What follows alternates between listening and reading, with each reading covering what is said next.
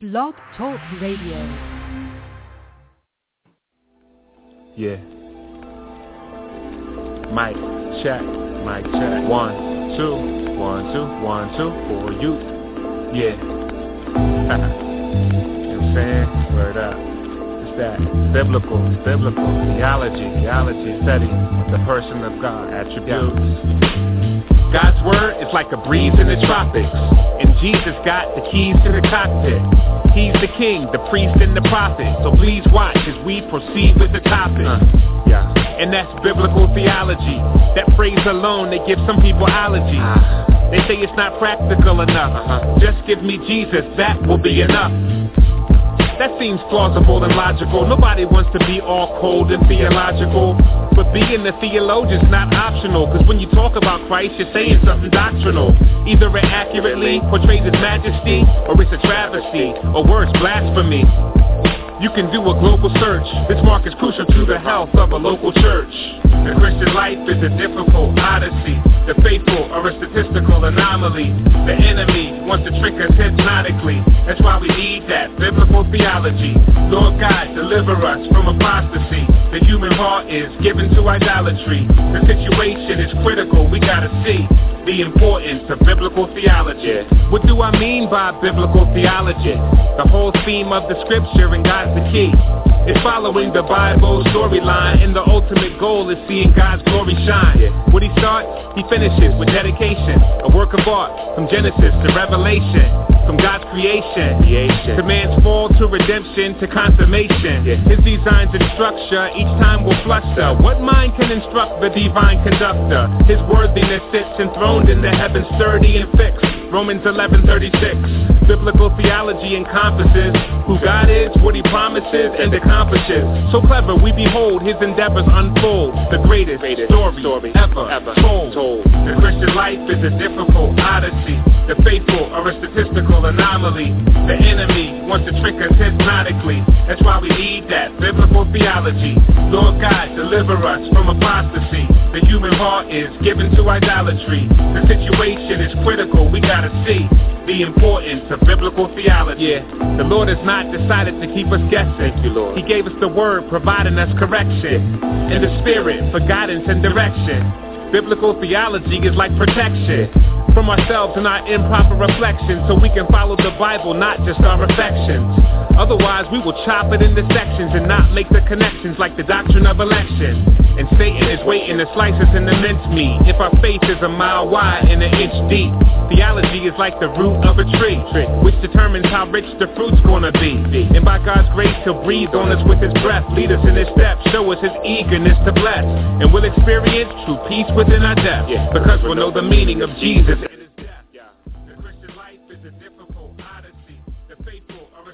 All right, welcome to another edition of Theology Matters. I'm your host, Devin Pellew, and we have a great show for you today. We've got basically two segments that we are going to do today, and let's see here. The first one, we're going to look at an article that was recently put out by Charisma on the website. I don't know if it is Charisma Magazine or not, but I'll let you know for sure right where that is from.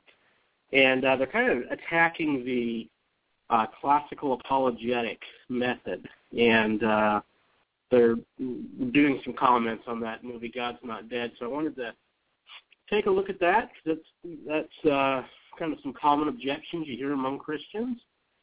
And then the second part of the show, around 6:30, we're going to bring Marcia Montenegro on the show, and we're going to look at New Thought and kind of how that originated, what it is, and how Christians can respond to that. So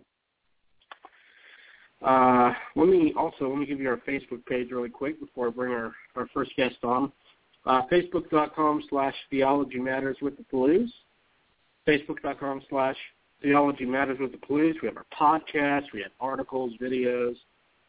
Be sure to check out that page, because we have all of our stuff there. So sometimes people have kind of a hard time finding the podcast links, but we are available on iTunes, as well as our Facebook page is probably going to be the easiest place to find it. And also email if you have any suggestions for guests or ways to improve the show. Or also if you know of any apologetic events in your area, let us know. You can email us at theologymattersradio@gmail.com, theologymattersradio@gmail.com, and let us know, because we're always looking for qualified guests, as well as ways to improve the show, and also local apologetic events in your area. Sometimes they can be, sometimes if you're not from North Carolina or not from the South, or not from a particular place in California, it can be hard to find other people that are like-minded in that. So let us know. So for the first segment, I wanted to bring on my good friend Adam Tucker. He's basically a co-host on this show. I think I've had him on so much. He's a great friend. He's got a brilliant mind, and he's working on a master's in apologetics and philosophy at Southern Evangelical Seminary, great school, and also is the Ratio Christi chapter director for UNCG, Greensboro. So, Adam, are you there? I'm here. You said you were looking for qualified guests, so I don't know why you keep asking me back. Oh, humility is his spiritual gift, my friends. Humility is his spiritual gift. Well, Adam, I read that article, and as soon as I read it, I thought, this thing really needs to be responded to. We promoted the show, or the movie God's Not Dead on our show, and have advised people to check it out. And this article that came out, it's in Charisma News. It's entitled God's Not Dead and the Problem with Christian Apologetics by Joseph, looks like Matera. I'm not sure how you pronounce that. But he came out pretty strong against the use of, as he calls it, contemporary apologetics. So I thought maybe we could respond a little bit to that article. Sure, I will try to be gracious. Honestly, this is one of my soapboxes, I guess, and I think these types of attitudes do as much, if not more, at times, damage to the Christian faith as atheists do. Just this terrible thinking within the church. It's kind of sad. Some of the biggest objections we get to doing apologetics is from other Christians. And it's like, you think, I understand they're wanting to, they're not wanting to make people lose their faith or take away, anything from God. But you know what? Ideas have consequences is the bottom line. And if you have a terrible apologetic methodology, there's just consequences to that, So let's, we don't have a lot of time. We've got about 25 minutes or so let's jump right into this. The first section in the article, and we're just going to take it, I've got it in about 5 chunks. First part, he says, the problem with, and I'm quoting directly here, the problem with this movie is that it bases the defense of Christianity on the false modern Enlightenment assumption that human reason is the final and highest arbiter of truth, thus setting it above God's revelation of himself in the Scriptures. How do you respond to that? Well, just to cover myself and hopefully be somewhat Christ-like if I get a little too hot-headed, I do applaud anyone taking this position that this gentleman takes, and there are several, even prominent Christians that hold similar positions. I applaud their desire to be pious and to keep God at the forefront and the Bible as extremely invaluable. So that is a good thing. I applaud that. I just think their methodology and their thinking is just wrong in this instance. But I've heard similar things like this before, and I could be wrong in this. I mean, I am still learning and have a long way to go. But I think it's somewhat humorous almost that folks will charge classical apologetics or even evidentialists or, those types of defenses of the faith as being modern and a result of the Enlightenment, when in actuality is completely the opposite, at least as far as classical apologetics is concerned. Define that too for us. Define what we mean by classical apologetics, because some are not going to know what that term means. Sure. Well, at least the strain of classical apologetics that Southern Evangelical teaches and that I think is the correct method really just goes from the fact that we can know reality in and of itself and reasons from that to the fact that we can know that truth exists and what it is, that God exists, that miracles are possible if God exists, that the Bible, that Jesus claimed to be God and he proved to be God via the resurrection. Therefore, Jesus is God and whatever he says is true. And essentially he says the Bible is the Word of God and anything opposed to it must be false. So it really builds a step-by-step case for the truthfulness of Christianity based in just the simplest fact that we can know a tree exists, for example. So really just from the fact that we can know reality in and of itself, arguing from that to the truthfulness of Christianity in a step-by-step fashion. So you're not assuming God's existence and that sort of thing to get off the ground. But the modern philosophical movement from the Enlightenment, Hume and Kant and all those guys, essentially breaks that knowledge of reality that we have and builds this unbridgeable gap between our thoughts about reality and reality itself.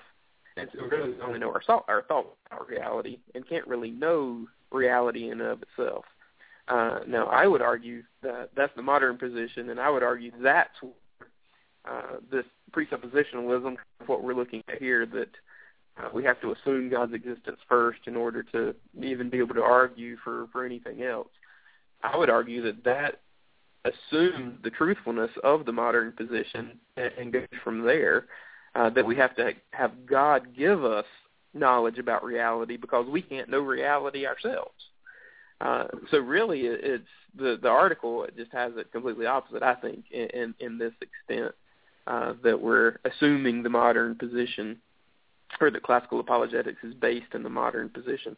The modern position is medical to classical apologetics as far as you and I are concerned in our relation to the way Southern Evangelical Seminary teaches it and Thomistic metaphysics and all that sort of thing that we get into. But I think he also, just real quick, I think he overstepped when he says that human reason is the final and highest arbiter of truth.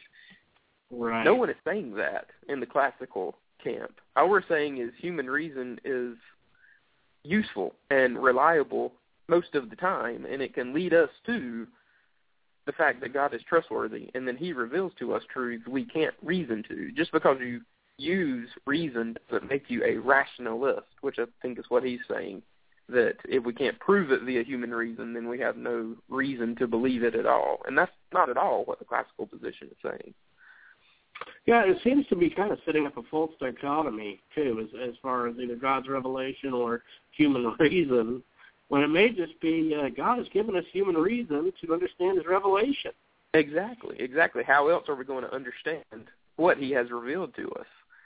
It really, I've heard Ken Ham say similar things before.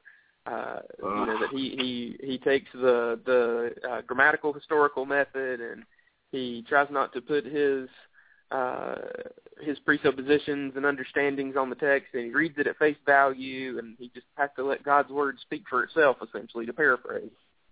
But of course, how does he know that that's the correct hermeneutical method to use in understanding the Scripture? And how does he know when a metaphor is being used? How does he know God doesn't actually have legs and arms and eyes and wings and all that sort of stuff? He can't know that from the text, because that's what the text says. And as Richard Howell, one of our professors, says, where do you get your principles of understanding the Scripture from? You can't get it from the Bible, because you'd have to be able to understand the Bible before you would be able to understand it. And that's, of course, a contradiction. It's nonsensical.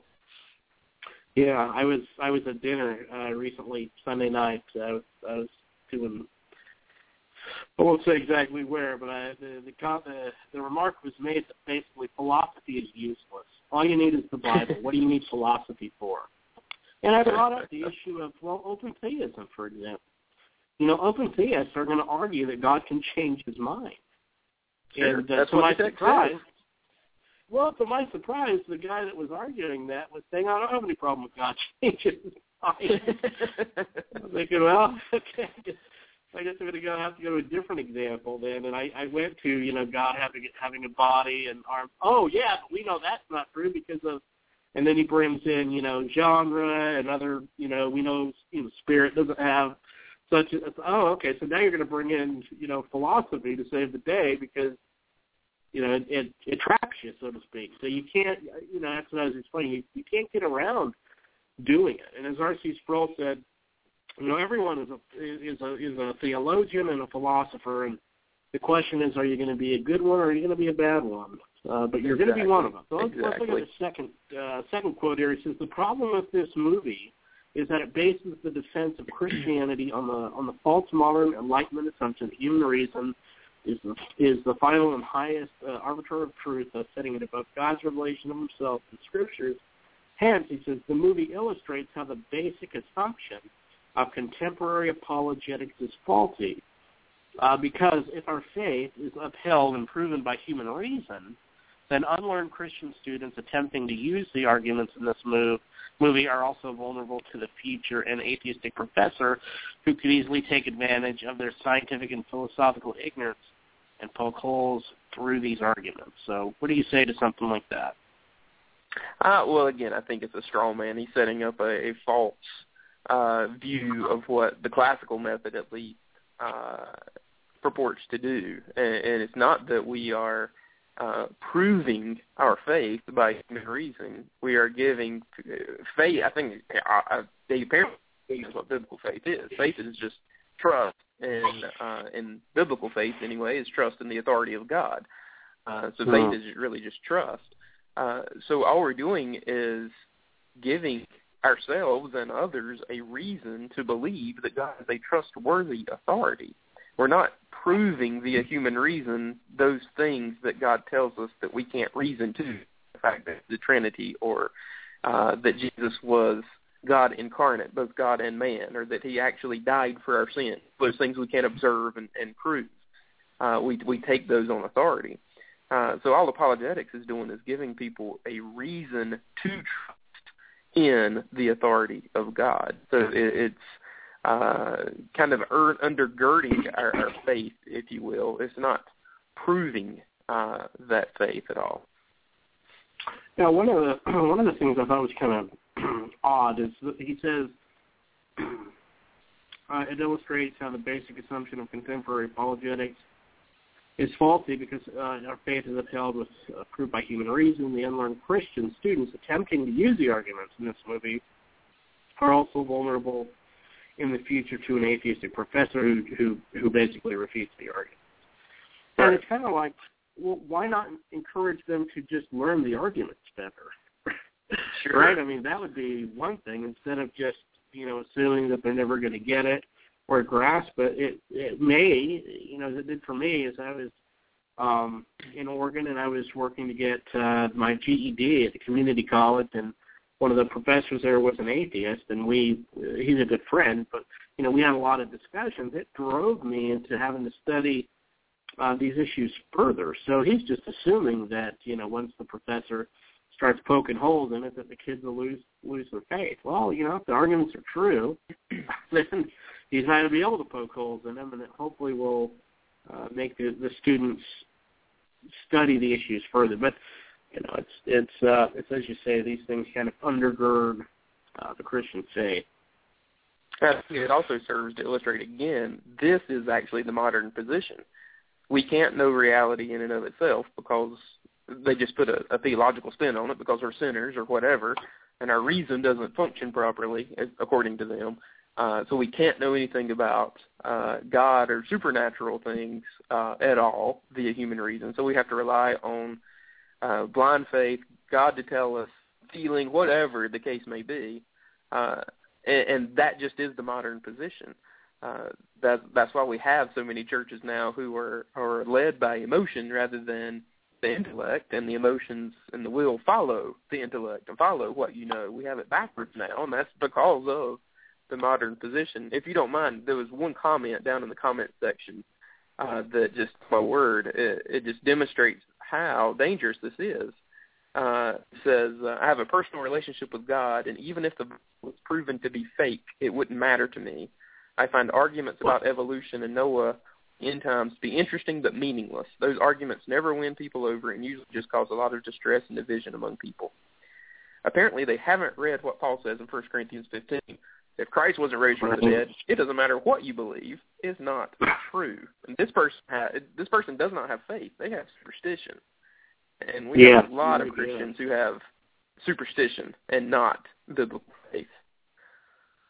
And that is exactly, well, I think that's exactly what grieves us so bad, is because you just see so many people brought up in the Christian faith, hit college, and onslaught of attacks and objections against the Christian faith.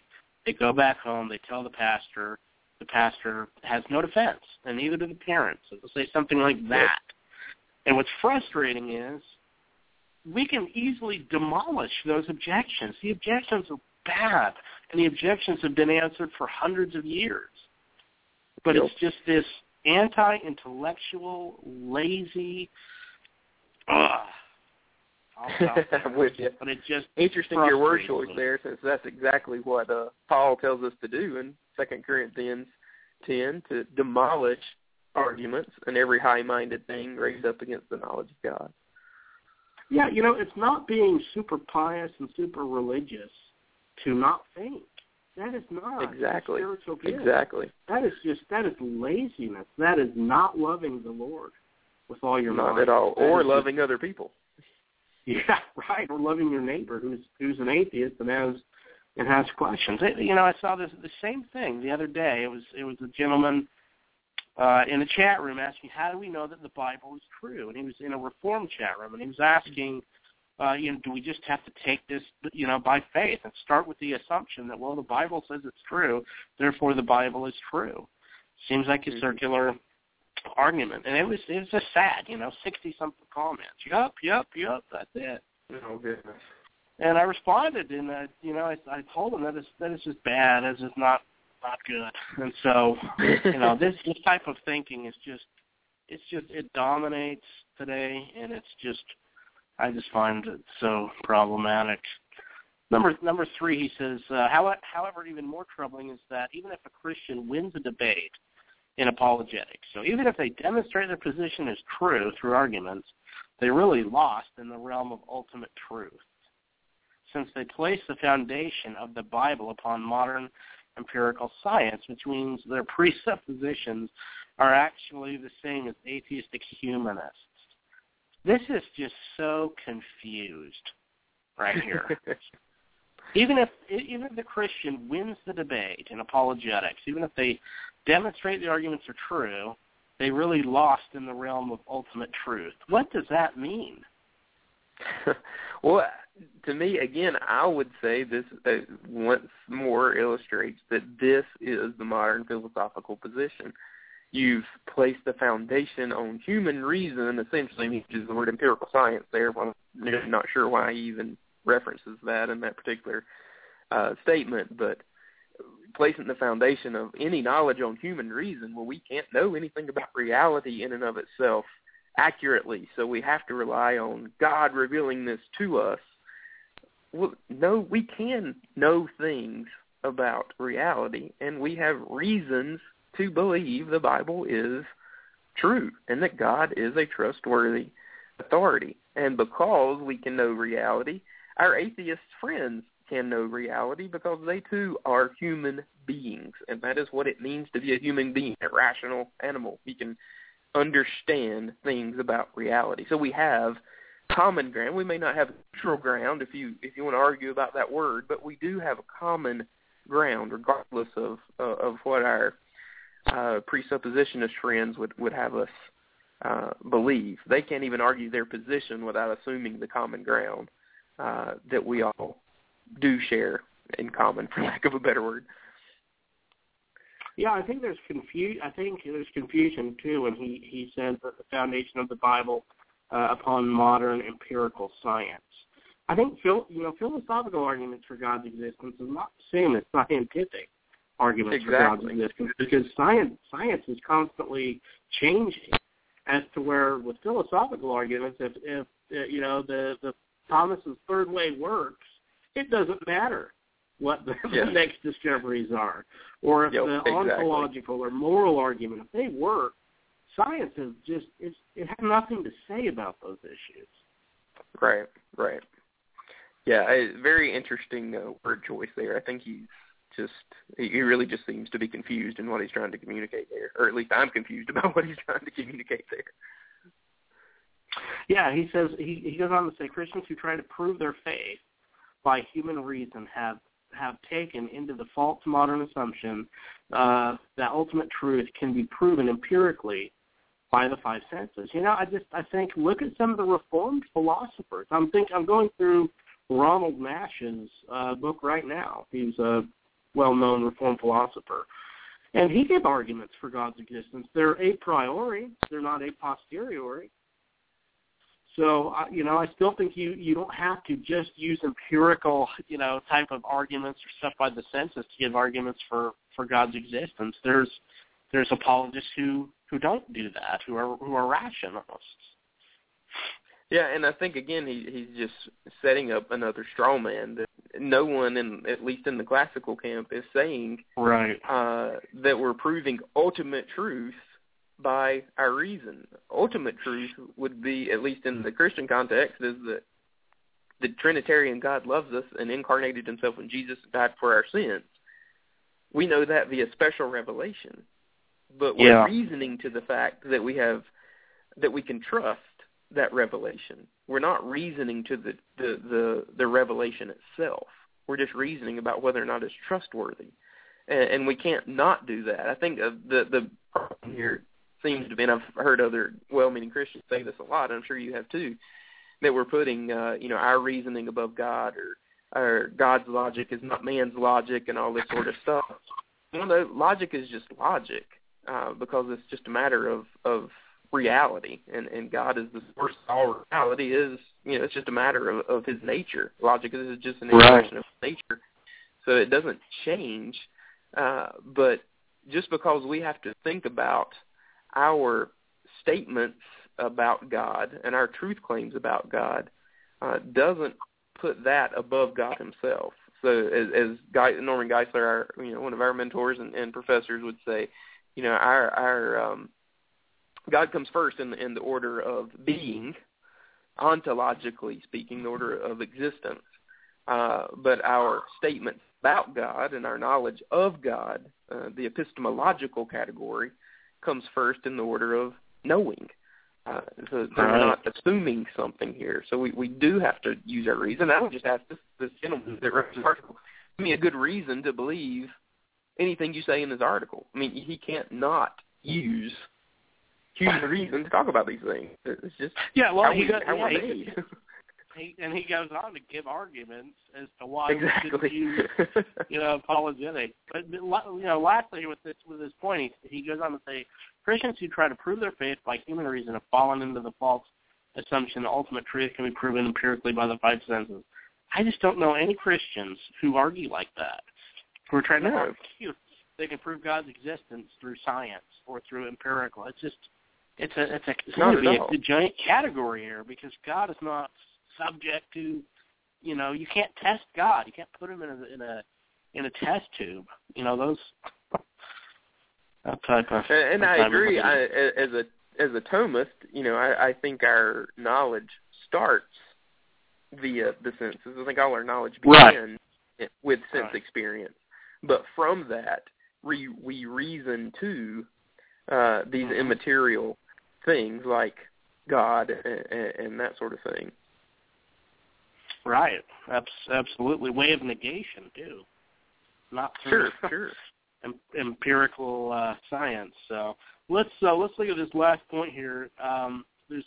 He gave another one, but we just don't have time for this one. He says, can you picture Jesus the Apostle Paul or the Old Testament prophet trying to bring conversions about by making a case for God based on contemporary human reason and science. You know, one of the books that Dr. Geisler has written is The Apologetics of Jesus. I think that's the name of it. Mm-hmm. And he gives a ton of very good examples. For example, you see John the Baptist saying, you know, when he's locked up in prison and he sends his disciples, you know, ask Jesus if he is the one, you know, coming, or should we look for another one? And Jesus responds, and he says, tell them what you've seen. The deaf hear, the blind see, the dead are raised. And he points to his works and the miracles, the evidence, to demonstrate who he was. Exactly. Professors I heard give a lecture, use all the duh moments, you know, like, well, why didn't I see that before? I've read that 100 times. But in Mark, I forget the chapter now, but where Jesus is teaching in the house, and the friends bring the paralytic and they lower him through the roof. You know, that whole account there. And he's using that to demonstrate what biblical faith is. And you know, Jesus says, tells the paralytic, your sins are forgiven. And it says the scribes and Pharisees, you know, thought, well, no one can forgive sins but God. And so Jesus doesn't just say, oh, you silly scribes, just believe. You know, you can't reason about this stuff. Just believe. No, he heals the guy. He says, which is easier, to say your sins are forgiven or to say get and walk? So that you may know that I have power to forgive sins, I say to you, pick up your mat, go home. So he did a miracle to confirm. He did something they could see to confirm what they couldn't see. He gave them reason to believe that he was an authority on matters that deal with sin. And that's just... That's how we live every aspect of our lives. We don't go to the doctor and just say, well, gee, I hope he actually went to medical school. No, I have reason to trust that he's an authority on matters that deal with our health. And God doesn't expect any different from us when it comes to the most important things, like eternity. Well, and the most frustrating thing to me is this same line of reasoning these Christians would never accept from a Mormon, from a Muslim, or from any other religion. You know, if the Muslim comes and says to them, you should be a Muslim, and you say, well, why? Well, because the Quran says you should convert and worship Allah only. Why should I believe the Quran? Well, the Quran claims to be the Word of God. Mm-hmm. We don't take that kind of argumentation seriously. We would demand evidence to demonstrate the truthfulness of it. Right. As Christians, we have to do the same thing. We have to be able to provide some rational reasons. It's one thing to say, well, the Bible claims to be the Word of God. It's another thing to say that's the only reason for believing that the Bible is the Word of God. Exactly. I just think it's very problematic. But Adam, we have to let you go, my man. I've got Marcia on the line, but it's been we need to just do a whole show, and I'm trying to set up a debate with some of the top, I shouldn't say top, but I'll say some of the more well-known presuppositional apologists, and trying to do a discussion on this, do a whole radio show, a whole 2-hour debate or dialogue. Oh, that'd be great. With a classical apologist and kind of one of the more popular presuppositional people, and kind of have this dialogue. And, you know, hopefully further the dialogue. But appreciate you coming on, man. Yeah. Any final words for us?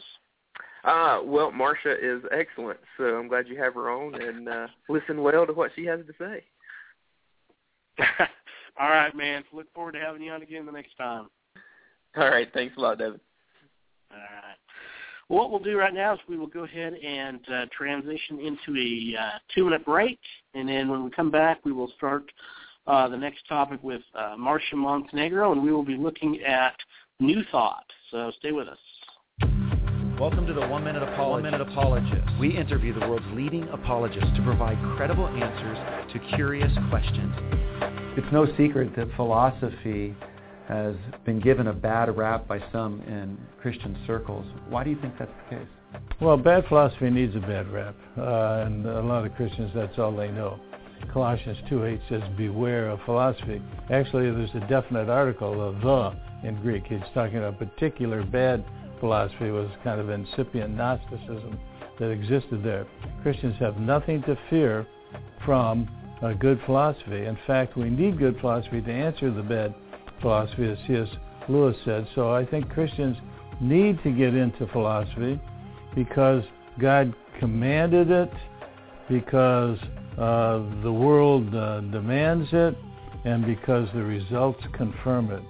I can tell you any number of people who have been trained in philosophy and apologetics who have had great ministries in winning people to Christ who would not otherwise have been won to Christ. I have a whole file full of people who said, I was an agnostic, I was an atheist, I read your book, I appreciated the reasoning that was in it, and I've come to know Christ, and I want to thank you for writing that book. So the proof of the pudding is in the eating. It has good results. Good philosophy has good results. You can't know error without studying truth, but you can't answer error without studying philosophy, because you wouldn't go to a doctor who didn't study sickness. If you went to a doctor and he said, what's wrong with that? He said, I got a pain in my apostat near my zorch, or wherever you get pains. And he said, what would you like to know about health? He said, look, doctor, I'm dying. I got a pain. I don't want to know about health. I want to know, can you cure this sickness I've got? So you can know the truth, but if you don't know error, you don't know how to apply the truth to the error and win the people who are in error. Well said.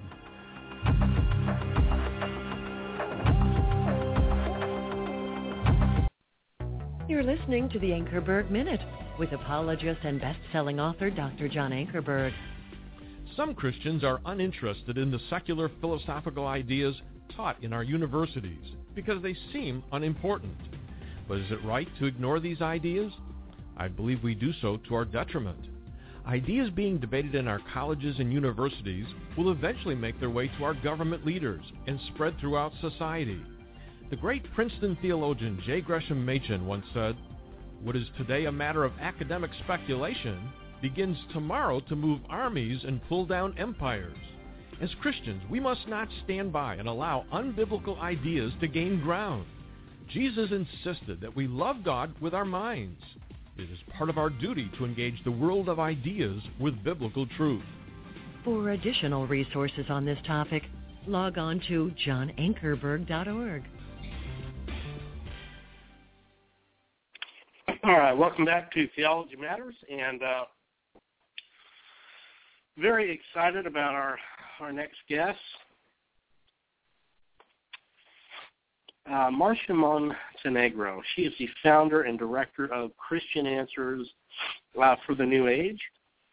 Marcia, who was a professional astrologer before converting to Christianity, is a graduate of Southern Evangelical Seminary and is the author of Spellbound, the paranormal seduction of today's kids.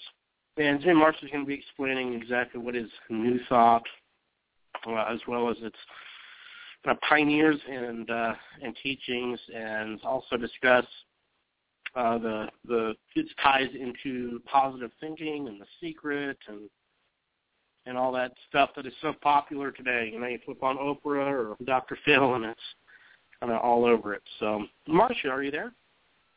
I sure am. Hi, Devin. I'm doing good. It's good to hear your voice. Well, it's good to hear yours, and thank you so much for having me on.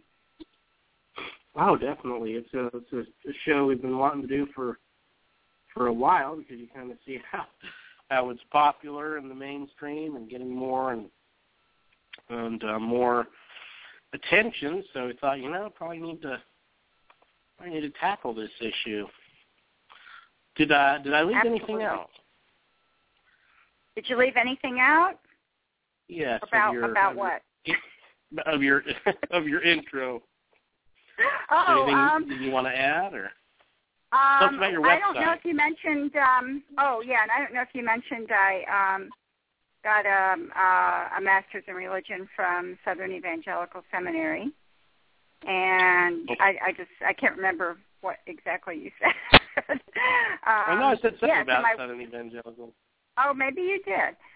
My website is Christian Answers for the New Age, all one word, .org.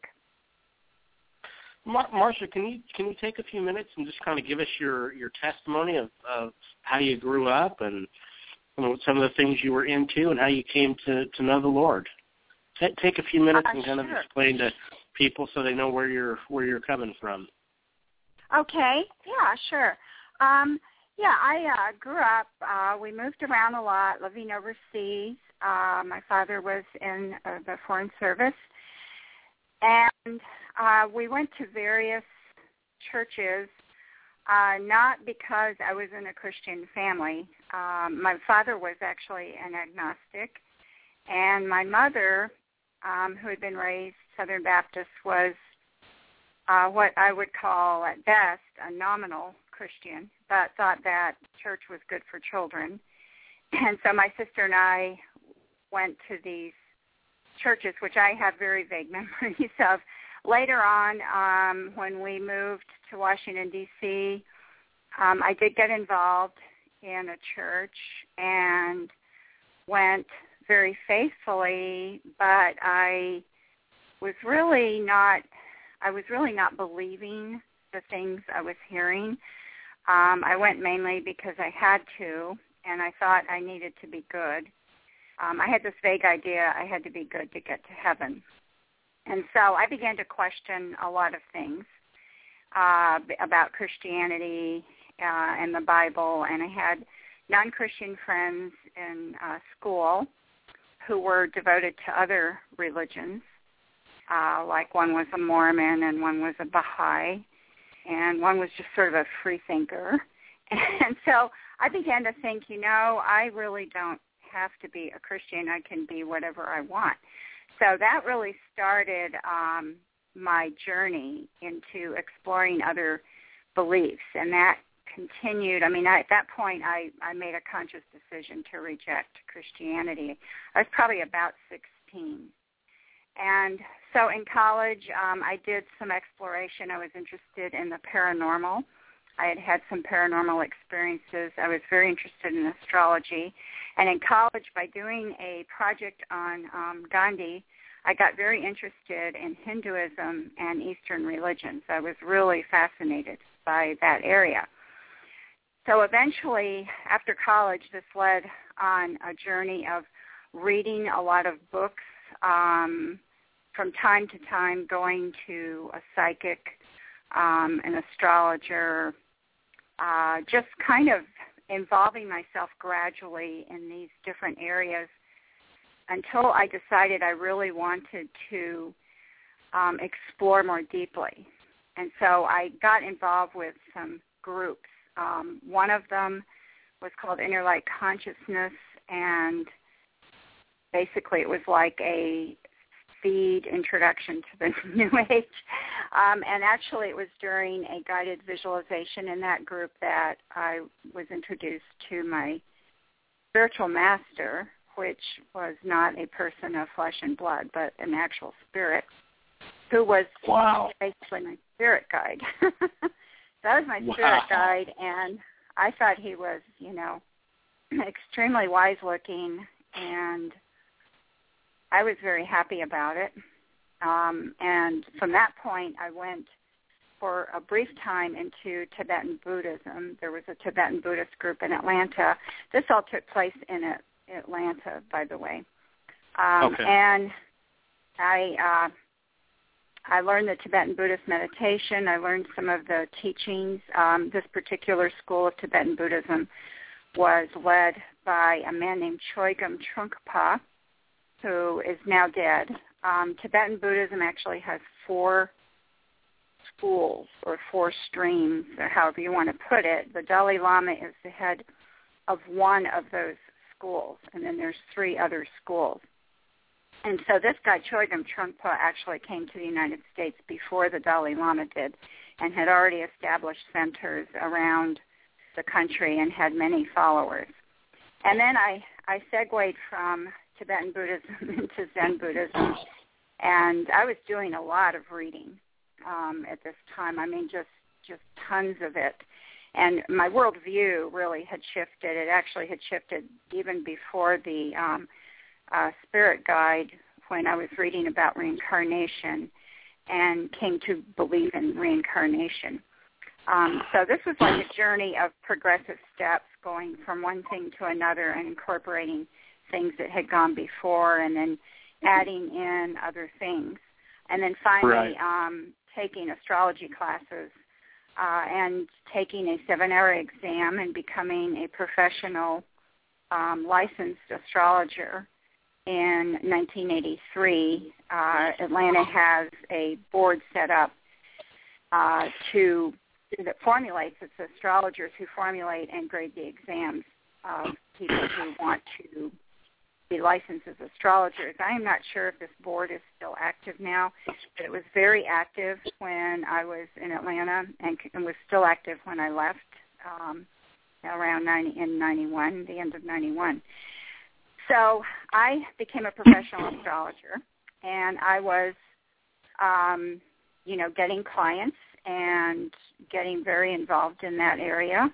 And I was still practicing my Buddhist meditation and still reading other things and gathering in more. That never ended. That was always an ongoing thing, because this is what you call the New Age. So the New Age is like a network of various belief systems, and there's a spectrum that runs from the Eastern, the kind of the hardcore Eastern religious views, into the New Thought end, which is what we're going to talk about today.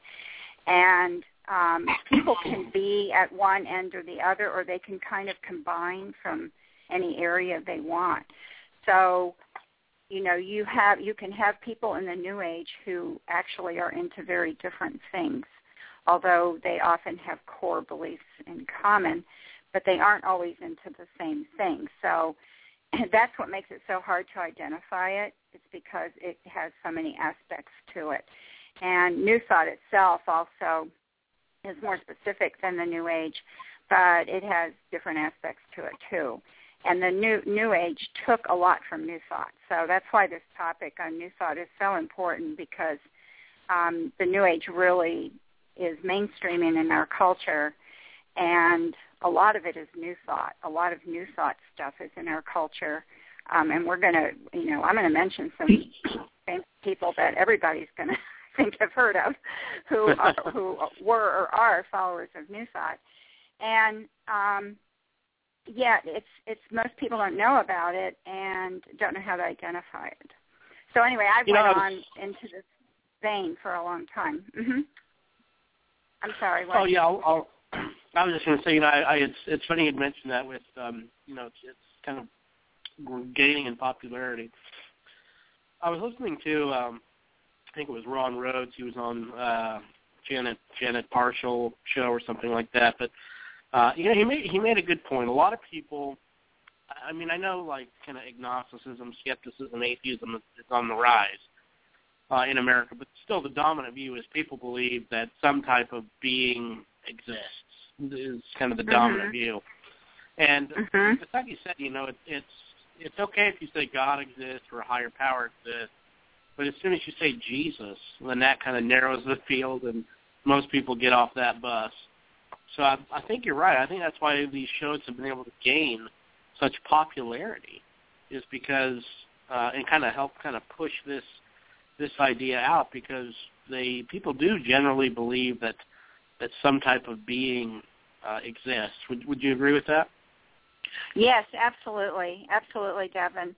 And there's a spirituality. Is the word that people like, and most people who use that word are either into the New Age or they have some kind of New Age ideas mixed in with their views.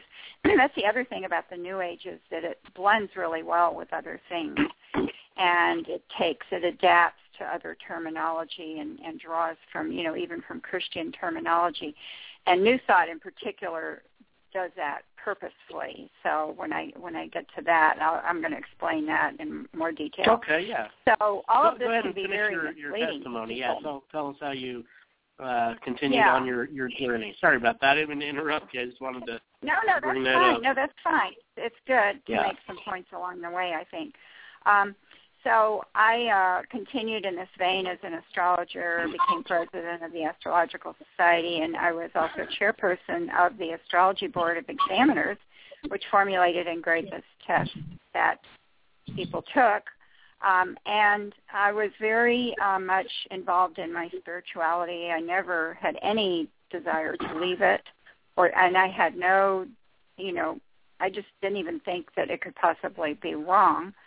I viewed Christianity as very narrow-minded and judgmental, didn't want to have anything to do with it.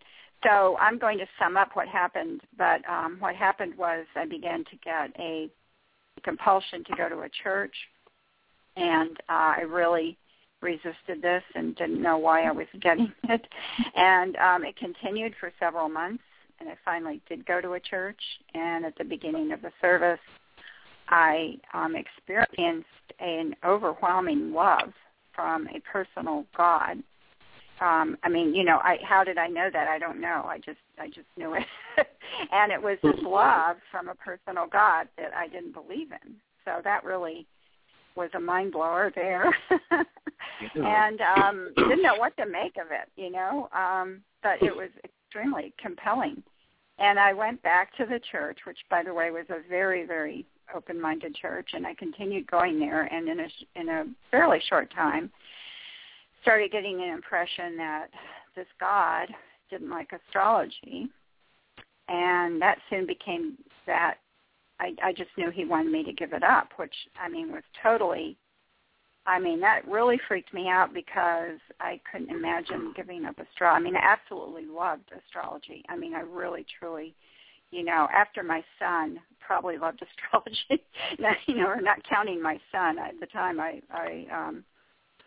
had a son at this time, and also at this point, my marriage had ended. So aside from my son, astrology is what I loved the most.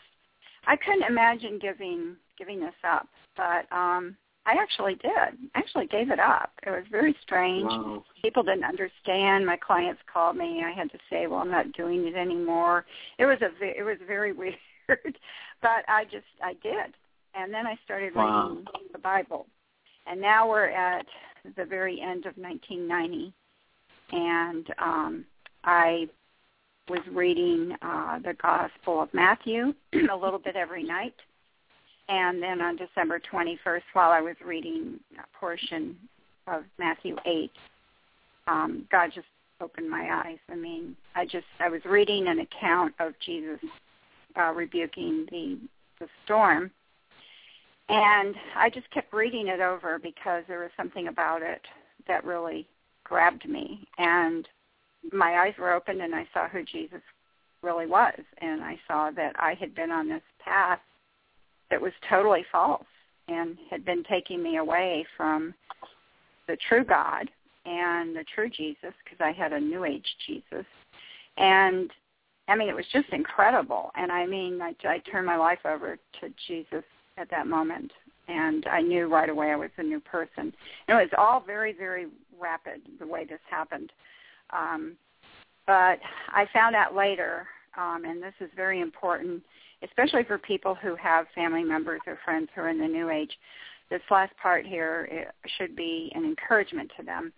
I found out, actually, it wasn't for 4 months, that a young Christian man in an office where I was working part-time had been praying for me with his fellowship group all during 1990. Now, I didn't know that until 4 months later, and I found out almost accidentally.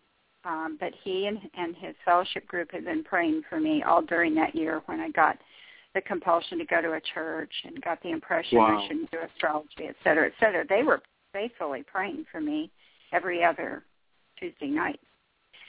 And furthermore, this office, this is even amazing the way God arranges things. This office I was in, I had taken a part-time job there after my marriage ended in order to get additional income. And the job, I was offered the job by one of my clients who wanted me to give him astrological advice on the employees.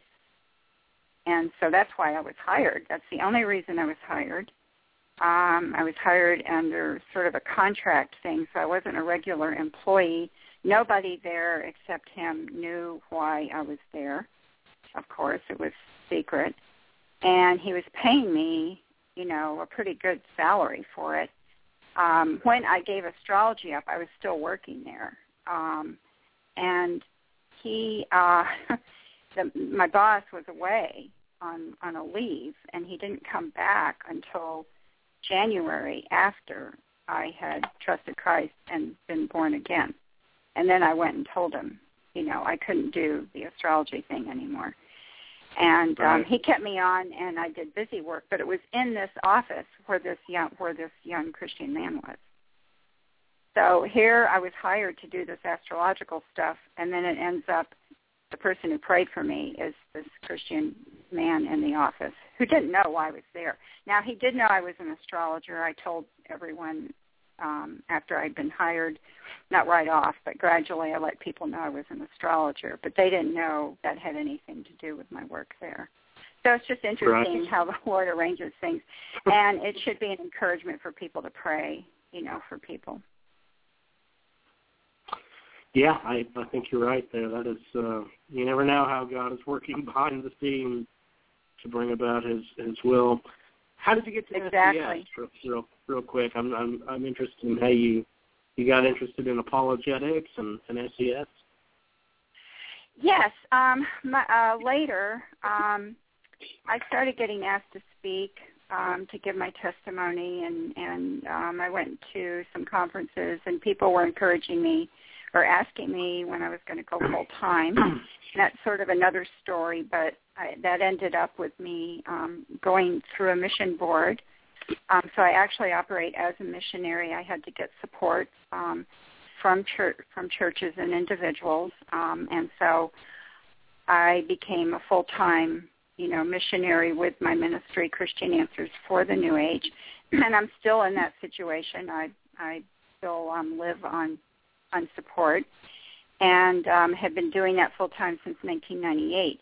Now, before I went full-time, though, I got interested in seminary, and in order to be supported by my church, they wanted me to have 30 hours of formal Bible training. So I started looking into doing that. I was already interested, but now I had to, and I saw something in a magazine about Southern Evangelical Seminary and the focus on apologetics. And it's the only seminary that interested me, and at the time, I think it was the only one that had a focus on apologetics. I mean, none of the other seminaries had. I don't even think they had an apologetics course at the time. And so I started taking classes off campus. I was an off-campus student, although I took 4 on-campus classes, and gradually worked my way to finally getting the master's in 2011. It took me a while, but I started off as a single mother working full-time and doing my ministry part-time and doing seminary. So it was a real challenge, but it all worked out. Well, we are blessed that you are on our team, that you are on our side. And we'll definitely put a link to your ministry on our Theology Matters page, and would support people, or encourage people to, pray about supporting Marcia in this important ministry, because it's a big field that she has to work in, and there's not a lot of, I don't think there's a lot of apologists that really solely kind of focus on this area. So we need more apologists that do that, but also we need to take care of the ones that are already out there and doing such a great job. So we'll put your website up too, so if people are interested, they can give to you, and would encourage people to pray about that and really consider doing that, because it takes work to do what she does. I mean, not everybody can do what she does. I'm not equipped to be able to go and talk with the people that she talks with, but there's people that can, support her to do that. So we can't all have the same gift, but we can support those who God has given those gifts to. So, with that being with that being said, let's dive into the topic. Okay. The roots of New Thought. Is that where you wanted to start? And kind of tell us sure, what it is. Yeah. With kind of a beginning here for what it is. Hey, Marcia, real quick.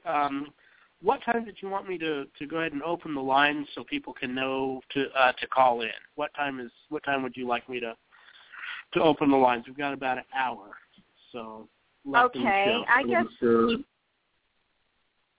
in about maybe 35 minutes. Okay, so around 7:30.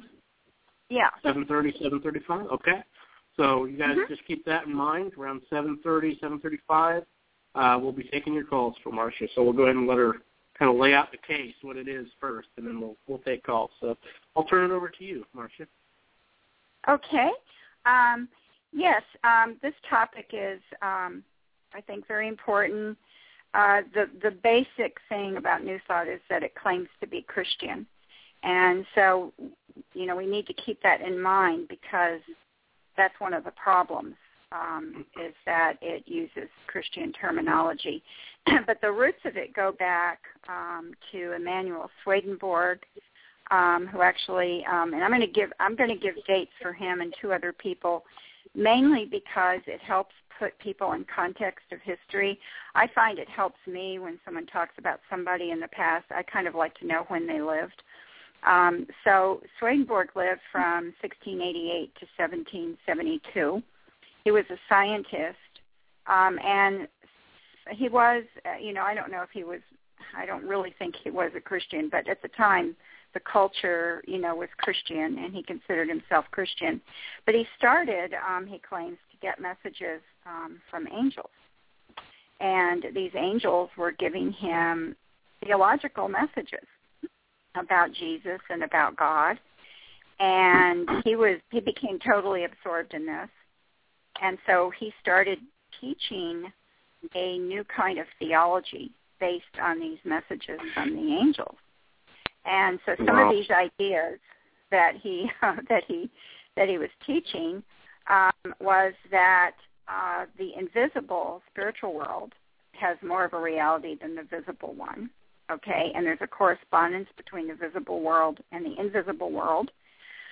The Bible is like an esoteric book with words that are just symbolic of higher truths that not everyone could understand. So the Bible is like this sort of book of secret meanings that not everyone can dig out. And heaven and hell are states of mind, and illness was caused by bad or wrong thinking. So these were some of his major ideas, and these ideas influenced other people who came along later, and this eventually formed into New Thought. But the next big name, and there were a lot of people, but these are the big named people. And I want to just stop briefly and say before I forget that Helen Keller became a follower of Swedenborg's teachings. She was, at least for a while, a Christian, or seemed to be, but then she got very influenced by Swedenborg and even wrote that that's what she really believed. So she really was a follower of Swedenborg's ideas. A modern-day follower of Swedenborg is Dr. Oz. I'm sure everybody has heard of Dr. Oz. And Dr. Oz has openly admitted he's a follower of Swedenborg's ideas, and his wife, Dr. Oz's wife, is a member of Swedenborg's church. Swedenborg founded the Church of the New Jerusalem. I think today it's called the New Church, but it still exists. And so it's not like Swedenborg just faded and his ideas died with him. Then there's Anton Mesmer. Mesmer was also influenced by Swedenborg, but he said there was this universal force or fluid that he called animal magnetism, and you could manipulate this or channel it to heal people. So he was really into healing, and he apparently had this ability to cause people to fall into hypnotic trances. They would just sometimes just fall on the floor. And this was called mesmerism. And, yes, we get the word mesmerize from Anton Mesmer. So now if you ever wondered where the word mesmerize came from, now you know. And Anton Mesmer, I'm not sure if he's considered the first hypnotist or not. I think he may be. But he was hypnotizing people. And influenced by Mesmer was Phineas Quimby. Quimby came along. I was going to give the dates so you can get the context here. So Swedenborg died in 1772. Mesmer lived 1733 to 1815. And Quimby lived from 1802. Oops, my screen just changed. I have to look at these dates. I don't have them memorized. That's a lot of information. Yeah, I've got my cheat sheet here. Quimby lived from 1802 to 1866. Okay, now Quimby's very important because Quimby influenced Mary Baker Eddy, the founder of the Christian Science Church.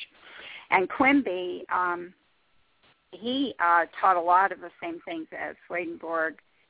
He said that God is humanity's true nature.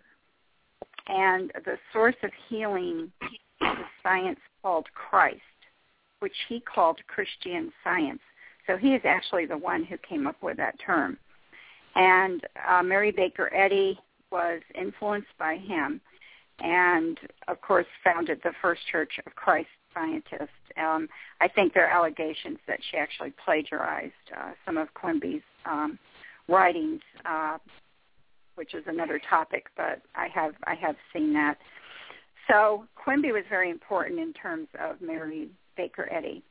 Now, after this time period, New Thought continued, and since it claimed to be Christian and was using the terms God and Jesus and talking about, how to live the Christian life, etc., this attracted the attention of a Methodist minister named Warrenfeld Evans, who believed he had been healed by Quimby. So he developed Quimby's ideas and said illness comes from a wrong idea in your mind, and thinking positively would bring health. And so he fused Christianity with these New Thought ideas. It wasn't called New Thought yet, but he was fusing these ideas with Christianity. And here's a very important point that Warrenfeld Evans came up with. He said Christ is a principle or a divine spark that resides in every person. Okay, this became very important in New Thought. Warrenfeld Evans basically left Christianity and for this new religion of Swedenborg's and Quimby's ideas mixed in with Christianity. So this is the hallmark of early New Thought was syncretism, which means a blend. So it's a blend of Christianity and these ideas that came from these people I've just been discussing. And I'm sorry, Marcia, give the date again, kind of when it started, because I'm trying to think. I remember a debate with Walter Martin, and I'm trying to remember it was on the John Neville show, I think, and he had a few different Christians, and one of the topics was New Thought. And I'm trying to remember the person's name. Do you remember any type of debate with that with Walter Martin and? Yes, and there was a man. There's a man that Bishop Pike or something like that. I don't think I can remember the name. But okay. Bishop Pike. Bishop Pike was the guy who tried to contact his dead son. Okay, that's what I'm wondering. I know we had a discussion I think with that's him. Something else. Okay.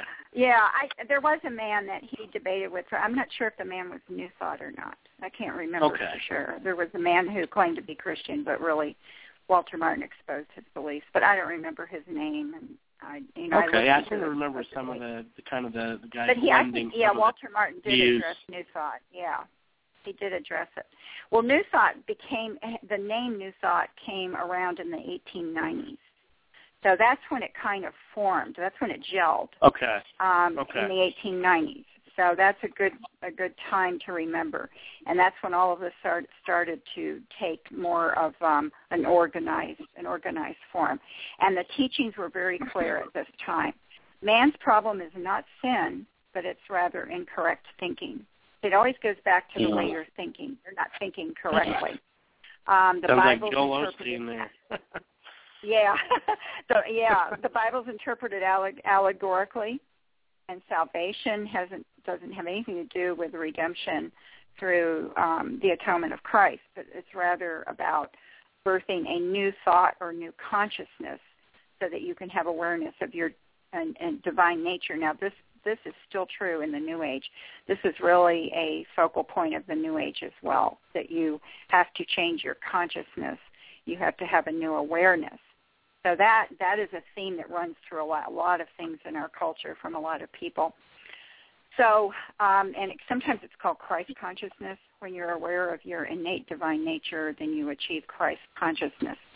So those ideas were all pretty much firmly in place by 1900. And it's around this time we start seeing the three major New Thought churches. The Christian Science Church from Mary Baker Eddy, who I already mentioned. She died in 1910. Now, she said that the mind is the only reality. And she said God is divine mind, and everything is divine mind, everything. So things that we perceive as negative, like pain or illness and death, are not really part of reality, because divine mind is good. There can't be anything bad with divine mind or in divine mind. And since everything is divine mind, you can't have pain or death or illness. So Christian Science, that's why Christian Science rejects doctors, because they don't think there's really such a thing as illness. So Christian Science healers are praying for the sick person to become aware of divine mind, and that is supposedly going to heal them. So she wrote a book, Science and Health, and now Christian Science is probably the last time I'll mention Christian Science, because Christian Science, because of Mary Baker Eddy's teachings, kind of became its own category, and it has some common roots with the New Thought and everything, but its teachings are so specific to her teachings that it's kind of in its own category. The other two churches are more relevant. Unity, which I'm sure a lot of people have heard of Unity, and people get it mixed up with Unitarian. So let me just briefly state the differences. And they also get it mixed up sometimes with the Unification Church of Reverend Moon. So the Unitarian Church grew out of, goes way back to a guy, I think in the 17th or 18th century, who denied the Trinity and taught against the Trinity. And so that's why it's called Unitarian. And the Unitarian Church has a long history with a lot of different incarnations in various ways and places that I won't go into, and I'm not an expert on anyway, but the Unitarian Church came out of that, and it has to do with that idea, and the present-day Unitarian Church is extremely, it's kind of a mixture of intellectualism and a little bit of New Age spirituality brought in. So it's on a completely different page from Unity. I just want to make that clear. They're not really related at all. And, of course, Unification Church is a cult started by Reverend Moon, who claimed that Jesus failed in his mission, and Reverend Moon had been chosen to finish the mission of Jesus, and Reverend Moon was really the Messiah. So Unity, okay, now that I've taken Unification and Unitarian out of the way, Unity was started by Charles and Myrtle Fillmore, and they started in 1889. So it was right around the time when New Thought was gelling. Charles Fillmore is very influenced by Eastern religions. Myrtle Fillmore was influenced by Christian Science. And they have a very strong focus on Jesus. So they appear to be very Christian. They even say that they're practical Christianity. And you can read some things written by Unity that will sound Christian. You could read, maybe a whole paragraph or two, and you'll think it's just a Christian thing because of the language that it uses. And Unity teaches, though, it does teach reincarnation, and it teaches that everyone is a potential Christ because we can all achieve Christ consciousness. You have this teaching that one of the big things of New Thought that's good to keep in mind is the separation between Jesus and Christ. Jesus was a man who achieved Christ consciousness. So Christ consciousness or Christ is presented in New Thought as either it's an understanding or it's a principle or it's a new consciousness, it's an awareness. Sometimes it's presented as a kind of a spiritual thing that can come upon somebody with understanding. So Christ becomes depersonalized and becomes this principle. And Jesus was a man who achieved this Christ consciousness and modeled it for us. Now that is the New Thought Jesus. And Unity. That's kind of like the Deepak Chopra type of views, right? Yes, somewhat similar. Deepak Chopra, I think, has other views as well. And I did read his book called The Third Jesus, which is a very long book. And not only did I read it, Devin, I wrote an article on it. So if you all are wondering what it's about, I have an article on my website on the Third Jesus. He said there's this historical Jesus, this man Jesus, and then there's the Jesus that people believe in, and because they think he's a savior, i.e. Christians, and then there's the inner Jesus that everyone has, and everyone has the inner Jesus. That's the Third Jesus. And yes, so he does teach you have to come to this realization too. He kind of has his own teachings, but his ideas would definitely be similar to this. We'll throw that article up on the Facebook page as well. If you want to send us that article, we'll put it up because I know he's kind of a big name, and people want to know how to engage those who follow after him. So. Yeah, he's a multi-billionaire. He's probably one of the richest New Agers in this country for sure, if not the richest. So Edgar Casey, who many may have heard of, also taught that Jesus was separate from the Christ, had a similar idea about the Christ spirit coming on people. Edgar Casey, I also have an article on, in fact, I have an article on Edgar Casey as well. So these ideas are out there. They've been taught by a lot of different people. And Unity is very big. They published the Metaphysical Bible Dictionary, which is a book that takes the names and places of the Bible and then gives this esoteric meaning to them. I had this book when I took I took a couple of psychic development classes, and in one of them the teacher kept referring to this book, the Metaphysical Bible Dictionary. He was always referring to it and quoting from it, and so finally I said, "What is this book you're talking about?" And he told me, so I went and bought one, and I used it.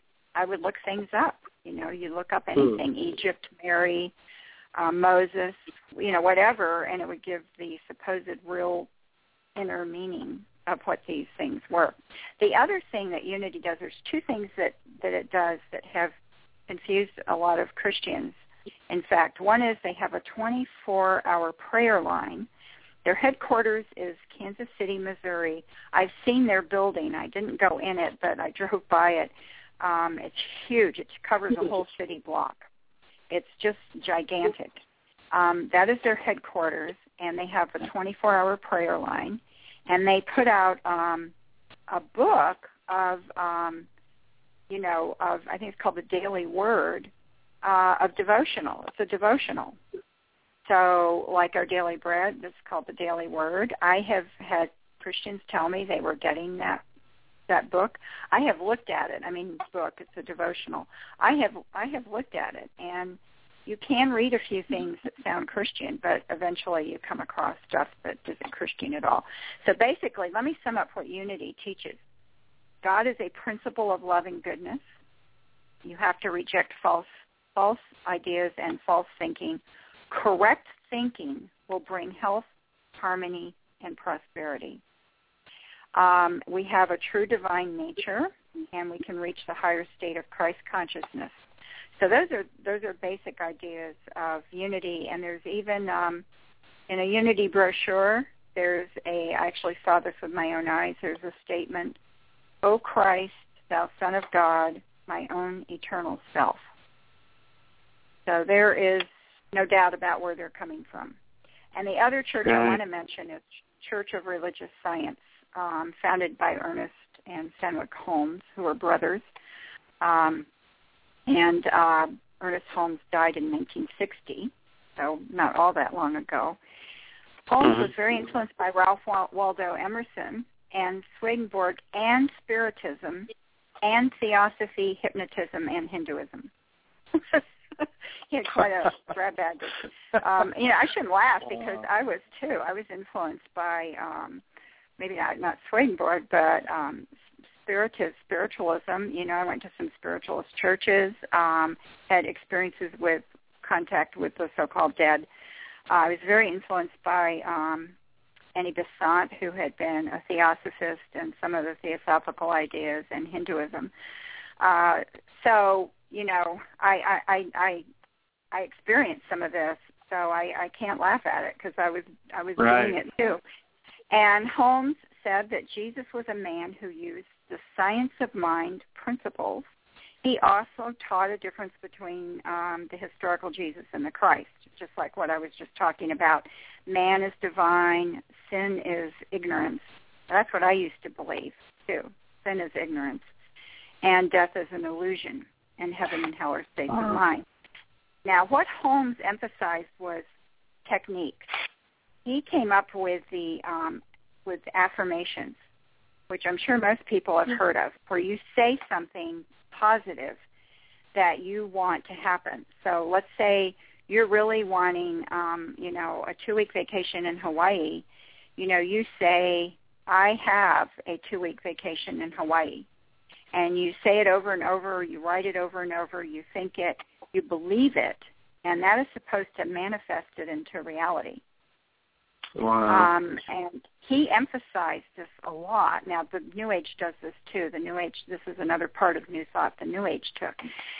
And affirmations, a lot of people think they're harmless, they're just positive things you say to make yourself feel better, but they're actually supposed to bring about a change in reality. This is actually an occult principle of sorcery. So this is actually occultic, because in the occult, the sorcery is the belief that I should say contemporary sorcery, is the belief that you can alter reality through your will. So that's what this is. And so people who are doing this are actually practicing a modern form of sorcery. And affirmations are very popular. Unfortunately, some people really believe that if they do this, that things will really change. And sometimes things change out of coincidence, and so they think it works. That's part of the problem. And of course, The Secret teaches this. The Secret is very big.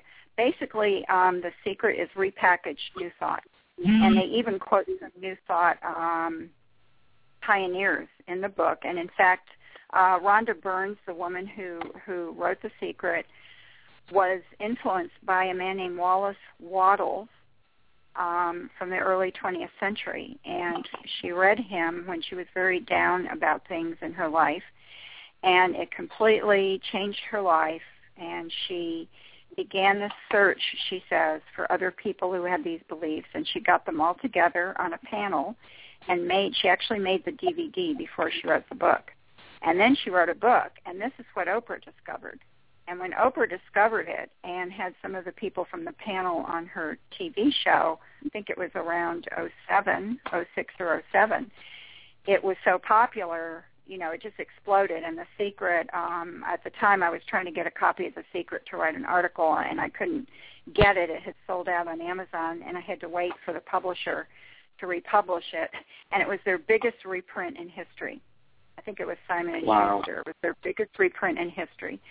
It was, and it's still popular, and I still hear people talking about it. And what was alarming, Devin, at the time, is that I was looking on the Internet, and all I could find, I was looking for some Christian critique of The Secret, and all I could find on any Christian site were things like, well, there's some things in it I disagree with, but it has some good things too.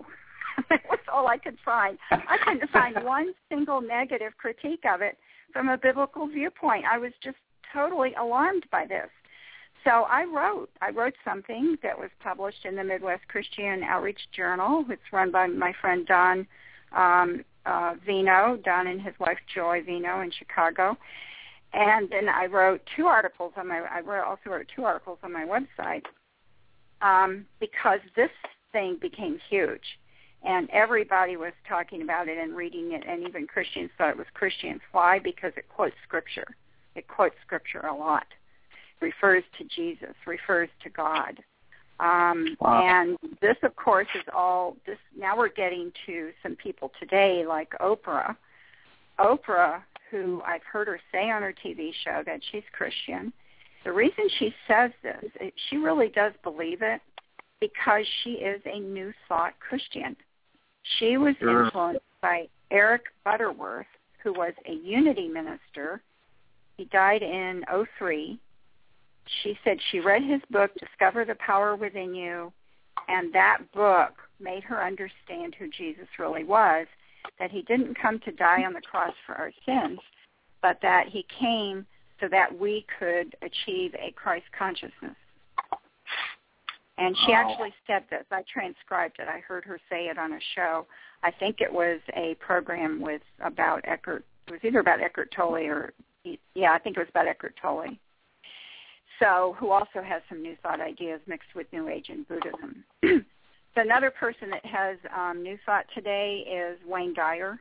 Wayne Dyer is very popular. See him on PBS all the time. Yeah, he is. He's on there all the time. I also have an article on Wayne Dyer. Wayne Dyer also follows a guru, so he kind of mixes New Thought with some other things, but he definitely has a lot of New Thought thinking in his worldview. Another big one that I think everyone's heard of, Chicken Soup for the Soul books. Yes. Chicken Soup for the teacher's soul, Chicken Soup for the golfer's soul, Chicken Soup. I'm not making these up. They're really Chicken Soup for the worried soul. They must have like 150 of them. I don't know. I think too much.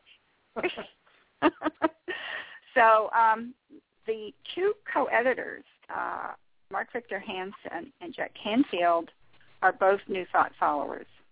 Very hardcore New Thought.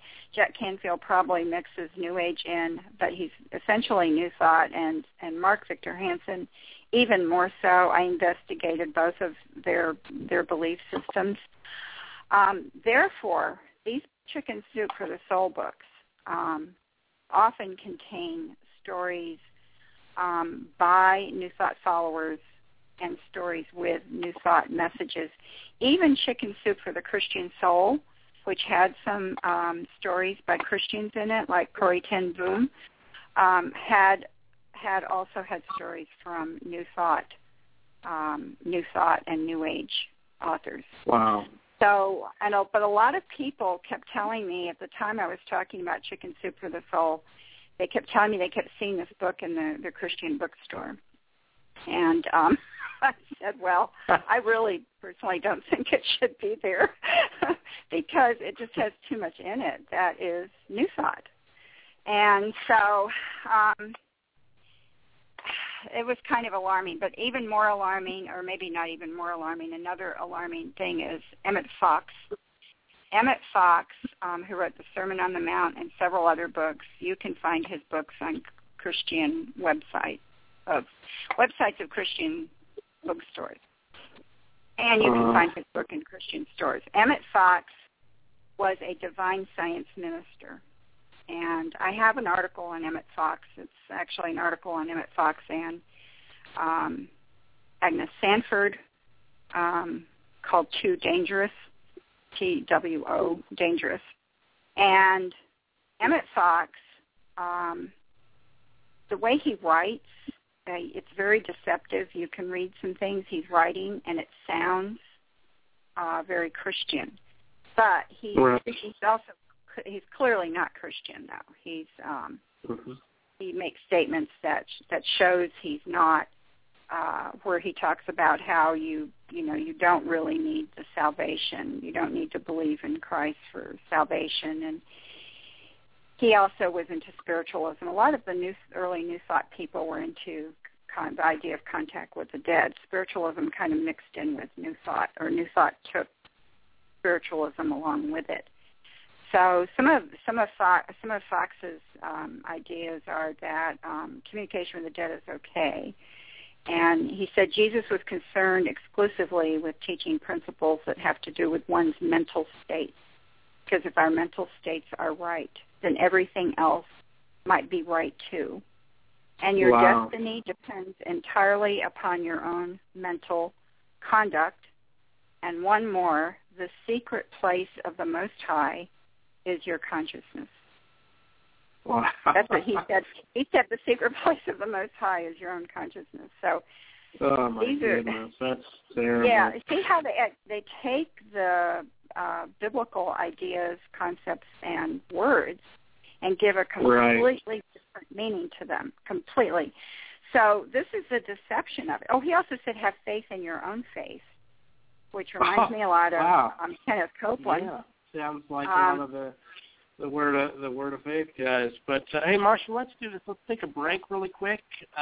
Give people a chance to kind of get a drink or go to the bathroom, and let people start calling in. If you have a question for Marcia on this issue, the number to call in is 760-542-3907, 760-542-3907. Would love to have your call. You don't have to agree. You do it agreeably. And we'll go ahead and take a short break, and we'll be back right after this. You're listening to the Ankerberg Minute with apologist and best-selling author Dr. John Ankerberg. How can we know that God exists? Well, there are many arguments for the existence of God, but one of the most popular is known as the moral argument. The moral argument shares that every law needs a lawgiver, a personal being who is the source of our innate sense of right and wrong. Since moral laws do exist, such as not lying, stealing, or not to murder, there must be an original source for these morals. The Bible explains that God alone is holy, righteous, and morally perfect, and exactly fits the description of this moral lawgiver. As Paul said, God's righteousness endures forever. God alone is holy and serves as our source of perfection and standard of guidance for life. For additional resources on this topic, log on to johnankerberg.org. Here's a Renewing Your Mind Minute with Dr. R.C. Sproul. The situation at the time of the flood was a situation of pure moral relativism, where everybody did what was right in their own eyes. It sounds like a description that was written in yesterday's newspaper. And when God destroyed all of that, the descendants of Noah come up with an idea to do exactly the same thing. They're going to build their own city, a city that will endure. And the crowning achievement of that city will be the tower that reaches up to heaven, the Tower of Babel. For today's special offer, visit renewingyourmind.org. My Savior's blood is all I need. There is no other sacrifice that is required.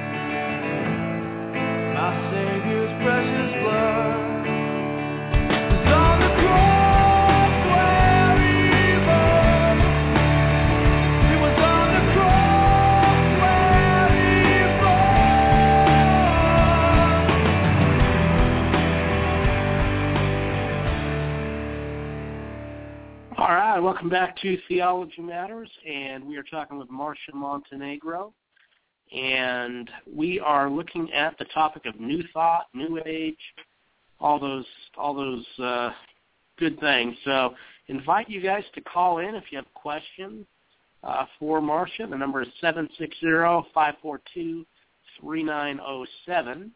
760-542-3907. I guarantee you guys either have friends or family that are caught up into this movement and may not even know it. Some of them even under the title of Christian, as I'm sure we'll get to here in a few minutes. Marcia, I wanted to play a clip from a thing with Oprah Winfrey, and a lot of people may not have heard this clip before, where she is being challenged. She makes a statement that kind of all roads lead to God, and this kind of view of there's no, Jesus isn't the only way, and would like to get your thoughts on it. Kind of help us. I'll play the clip, and then you can kind of navigate us through how do we answer some of these claims. Me and Melissa went to the. It's actually called the Pagan Festival. I'm not being rude, but they themselves call it the Pagan Festival, where they embrace a lot of the stuff you're talking about here with Gastonia. This was a claim that we had time after time after time. So I'll go ahead and play this clip and have you kind of walk us through how do we answer some of these type of claims. Okay. The panel has been discussing the spirituality and the forces of God, but I also believe that there are two forces that are here with us, that we do have our God that we can depend on, but there's also a power of darkness that we do need to be aware of. And that's where the choices begin. Do you believe that you can choose between one or the other? Most absolute, definitely. Yeah. Now, Marianne Williamson says in her book, Return to Love, that we're always walking in the direction of one or the other, that all of your actions in life, either you're moving toward the darkness or you're moving toward the light. That's right. She calls it fear and love. There's this wonderful book called Ishmael by Daniel Quinn, which is, anyway, it's a gorilla talking, but anyway. It talks about, one of the points it brings out is one of the mistakes that human beings make is believing that there is only one way to live, and that we don't accept that there are diverse ways of being in the world, that there are millions of ways to be a human being, and many paths to what you call God. And her path might be something else, and when she gets there, she might call it the light.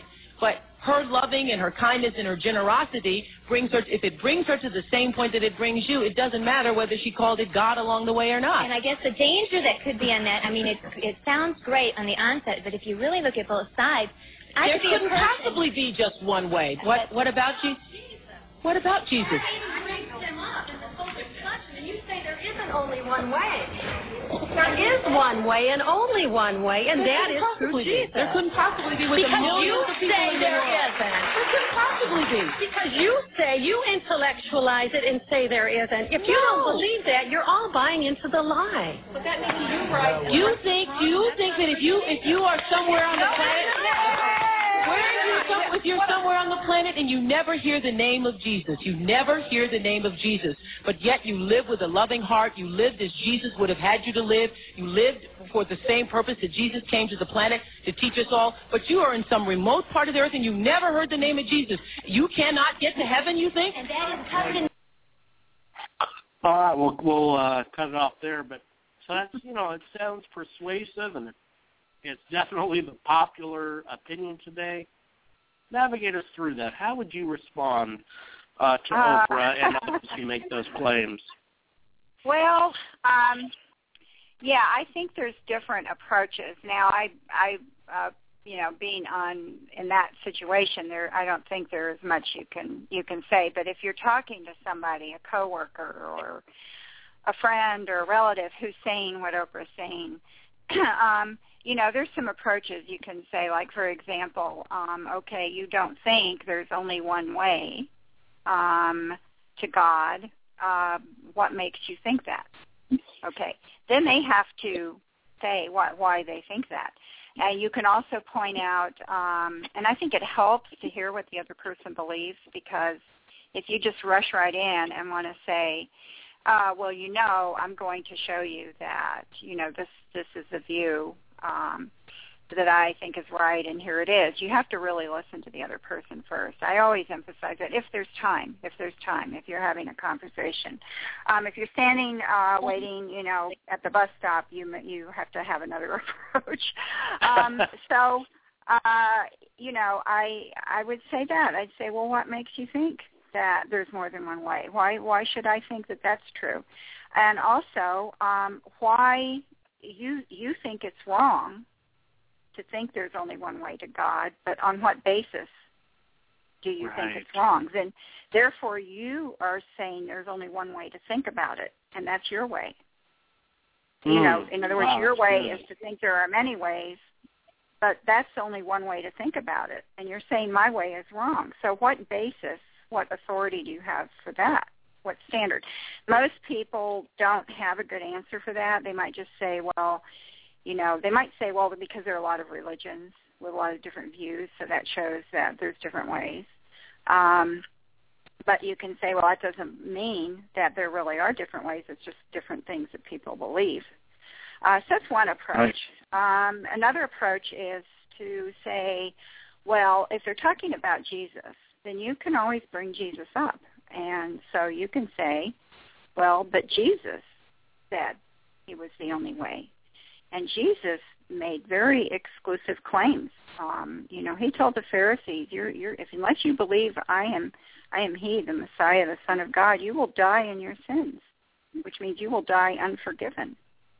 Right. So Jesus made these claims. Since you are mentioning Jesus, then let's talk about what he said. I like to bring that up if someone's bringing up Jesus. I don't try to quote a Bible verse or say, well, in Matthew 14, Jesus, because it sounds like you're showing off. So it's better to say, well, but Jesus said this. And Jesus said he came for sinners. Why did Jesus say that?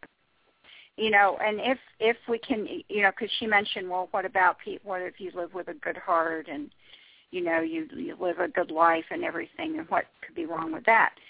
Then, why did Jesus came for sinners? Does that mean that there's people who live perfect lives? Well, of course not. Even New Agers have to admit we don't live perfect lives because they believe in reincarnation, and reincarnation is the path that you go on in order to spiritually progress. So, you obviously haven't progressed unless you think you're in your last life on Earth. And it takes a lot of moxie to say that. I think Sylvia Brown, the medium who died earlier this year, I think, or maybe last year, said she only had 17 more lives or something. But very, very few people are going to make that kind of claim. What is the spiritual progress for? Let me share a conversation I had one time with a Wiccan. I actually had a booth at a fair, at the Arlington County Fair, and I had symbols. It was called The Truth Behind the Symbols, and I had different symbols up. One of them was a pentagram, and I just had one or two sentences underneath what they were, and one of course, the symbols was the cross. And I had a brochure. And so this one woman had come by. I saw her come by, and she had on pentagram earrings and a pentagram necklace. She didn't say anything the first two times she came by. Then the third time she came back, and she said, she was looking at the brochure, and she said, I want to see what you say about us. And then she started telling me how she became Wiccan and how she got into it when she was only 12. And she went on and talked about what a difficult path it was. And how she said, people don't realize that it's really a hard path. It's not something easy and it's not just out there having fun and everything. It's really a difficult path. And I said, well, okay, it's a difficult path. I said, is that because you really have to work hard at achieving this understanding and achieving what you want to achieve as a Wiccan? And she said, well, yes. Yes, that's it. And I said, it's such a contrast to what Jesus said, because Jesus Jesus essentially did it all for us because we can't do it for ourselves. Jesus took that burden on and paid for the penalty of our sins. And so we're on a path as a Christian, but it's not something we have to achieve ourselves. Yeah, I can't remember exactly how I worded it, but it was something along those lines. And it really got her attention. I could tell she had never heard that before. She had grown up with a Jewish mother who was appalled at her getting into Wicca, by the way, and her mother took all her books away from her, and then she said she got them back and continued on that path despite her mother's opposition. But I could tell she had never heard that, and and in fact I asked her. I said, have you ever heard that before? And she said no. So you have to listen to people carefully and see what they're saying, right, because there's something that they're going to say that's going to be a good trigger for you to come in. And I like to frame it in terms of, like a dialogue, well, okay, so you believe that. It's interesting because Jesus said this. Rather than, well, you're just wrong, you're deceived, here's the truth. That just alienates people and they won't listen to you. So, of course, I was praying in my mind, too, for the right words, because I wasn't sure what I was going to say. I was listening to her and waiting for her to say something that would be a way for me to say something. So I kind of let her conversation be the guide, and she was so willing to talk about her beliefs and her spiritual path. So, I've done that several times, and I think it's for me, it's the most effective way. I've been able to share the gospel that way. One time I was on the bus with someone, and I was reading the paper, and actually not the bus, it was a subway, and she said, can I see the style section? Well, the style section, has the funnies in it. And she said, and I started to give it to her, and she said, I just want to read my horoscope. And I stopped, and I had it almost over to her, and I stopped, and I said, the horoscope? And she said, yes. And I said, okay. I said, I'll let you read it, but I said, I'm going to tell you that I used to be an astrologer, and I don't think there's any truth in it. You're not going to get anything out of it. Well, then that got her interest. She said, you used to be an astrologer. She said, what happened? Are you still an astrologer? I said, no. I got to give my whole testimony to her. We were on the metro for a good 30 minutes, so there was a lot of time. So, you just, I think these are divine appointments, If you have to be in prayer. If you're suddenly in a situation that's unexpected like that, you pray right away for wisdom and for the right words. Because I think when you try to do it in your own flesh, or you try to figure out some clever comeback or something, it's not usually going to be very effective. Right. One of the things that strikes me about this, and as you said, we went to that pagan festival, and kind of the common answer, when we ask, what is the way to heaven? All roads lead to God. All paths lead to God, and that is kind of like, I guess, the politically correct view. But when you think about it, it's completely irrational. It's illogical. It violates basic, laws of thought as far as the law of non-contradiction. But yet, we live in a culture that is so anti-intellectual. In fact, Dr. R.C. Sproul says we live in the most anti-intellectual era probably ever. That kind of stuff that Oprah says, that all paths lead to God, that is the dominant view, and you're a bigot if you think otherwise. And yet, it is not some intelligent, well thought out view at all. No, it's not. I think it's very hard to show people that. Maybe if there's somebody really willing to listen to, you can show them how that violates all kinds of laws of logic. And well, this person believes there really isn't a God, and this person believes there's many gods, and this person believes one God. How can it's not all true. It can't all be true. How can it lead to, what if it's going to lead to the same thing, what is it going to lead to? Is it going to lead to a no God, many gods, one God? all combined. Right. I mean, it doesn't make any sense. If they're all true and they all lead to the same thing, then what's that going to look like? Because they contradict each other. I mean, that's one thing to point out. But I think that I think showing them that, well, your view that you think that's right is a judgment on my view. So we're all exercising judgment on other views. We're all attached to certain beliefs, and so nobody. That's an exclusive belief too. To say there are many paths to God is an exclusive belief too, because you're saying there isn't just one path to God. So you're excluding that. So right. Sometimes pointing that out helps. Sometimes just listening to them and trying to catch something else they say, that you can use, you can relate to something about Jesus is helpful. It's really a matter of intense listening. One time I was at the Kinko's making copies. This was when I was still making a lot of copies I don't remember what I was making copies for. I think a talk. And I had something in there about Buddhism, and this guy I noticed who was in the machine next to me was looking at my papers, because as I was getting them out, I was putting them to the side, and I noticed him kind of glancing over at them. And so finally he said, are you into Buddhism or something? And I said, well, no, but I used to be.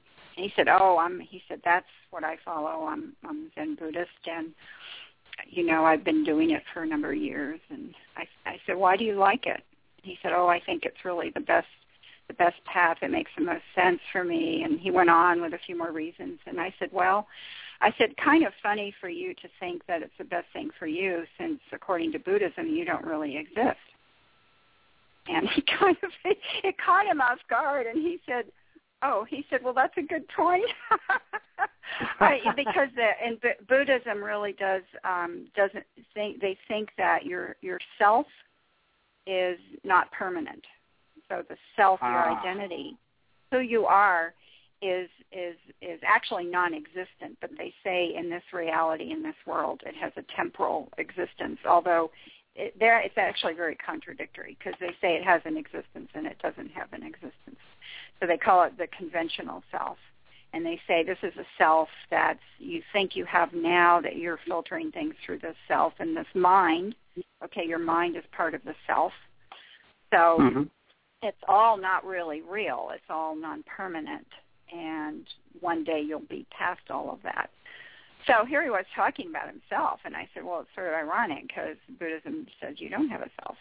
So, sometimes it's something like that, that was it's kind some of the unusual situation. A lot of it is just self-defeating as well. A lot of just kind of self-defeating positions. So, yes, they are. Well, Marcia, give us, we got about 3 or 4 minutes. My goodness, that went by fast. Well, we need to have you on again. That's all that means. We just need to continue the conversation. But take 3 or 4 minutes and kind of tie up the threads to this conversation. We got some good historical background, and I think that was good. You also talked to us about how we can practically, share our faith. So take a few minutes and come to a conclusion for us.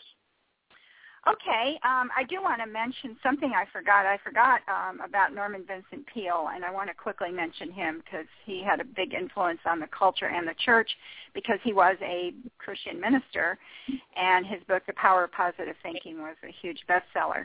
And I just want people to know that positive thinking, according to Peale, it's not about having a positive attitude. Positive thinking is new thought for him. He was a follower of the teachings of Ernest Holmes, the one who was into the affirmations.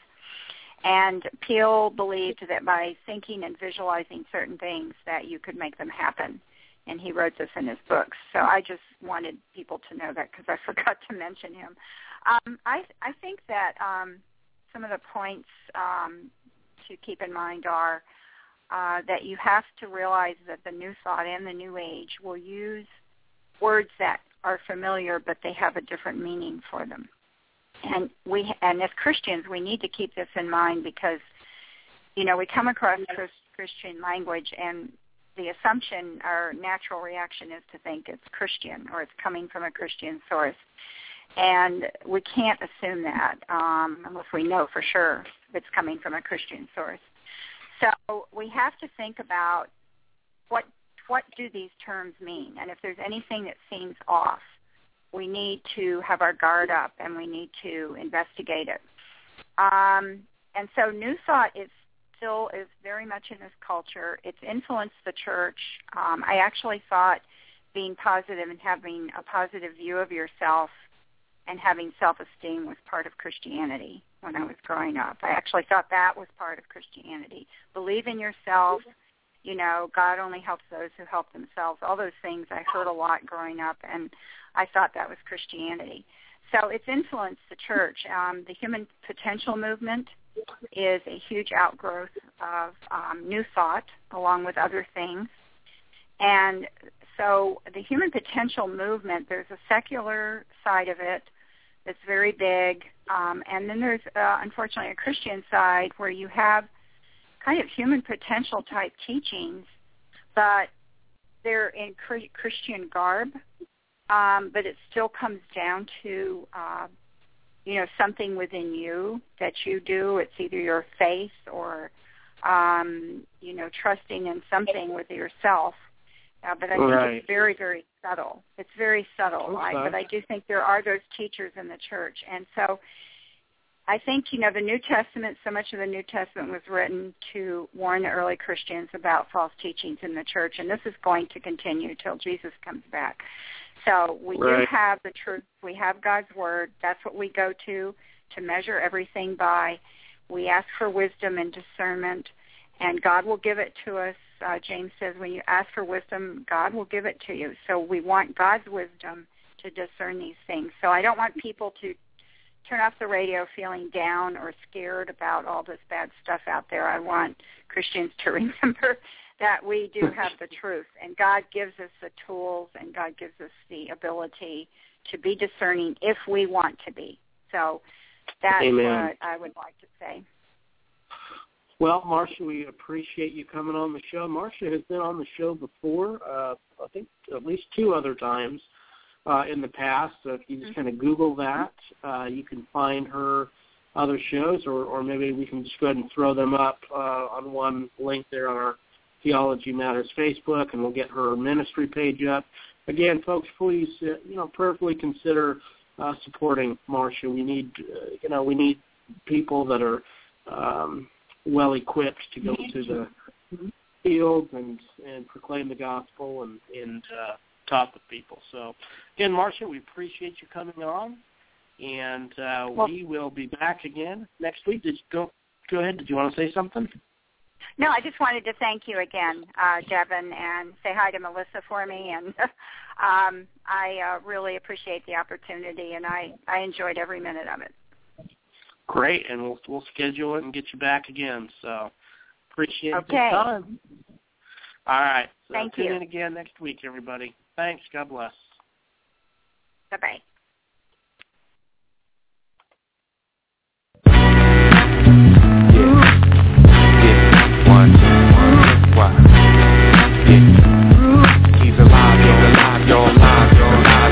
Elvis is dead, Picasso is dead, Jimi Hendrix and Janis Joplin are dead, Marilyn Monroe is dead. However, Jesus is alive. Brando is dead, James Brown is dead, Princess Di and John Lennon is dead, Biggie Smalls and Pac are dead. However, Jesus is alive. Give praise to King Jesus, the blessed Son, victorious, glorious, resurrected one. To him belongs the power, glory, and honor. Ascended where he sits at the right hand of the Father. At the cross he made atonement, his people he saved. After 3 days he was raised and defeated the grave. By faith the elect behold him, his scepter is golden. He must have been hot and slippery, cause death couldn't hold him. The spotlight is on today's icons. In 1,000 years nobody will care, their light's gone. But at that time Christ will still shine bright. He's not in the limelight, he is the limelight.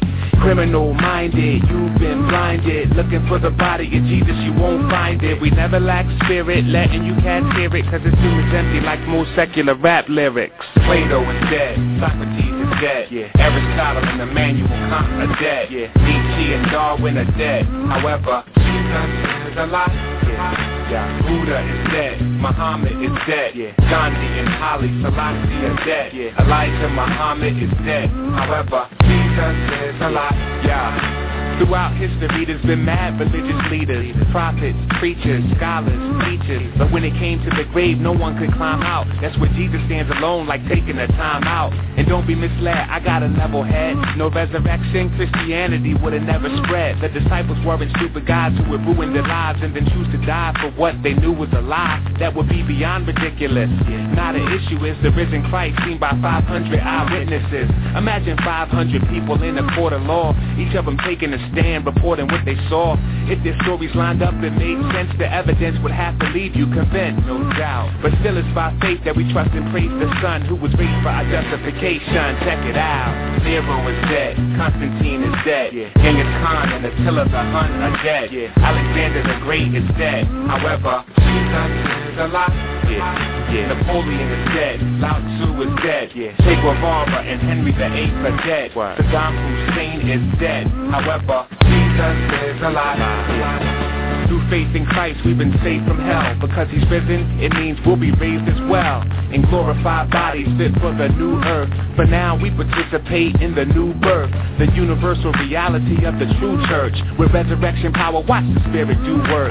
United with Christ, we reside in his light, abide in his might, keep in stride as we fight the pride in our life, the lies and the spite. We strive to be wise as he guides through the night.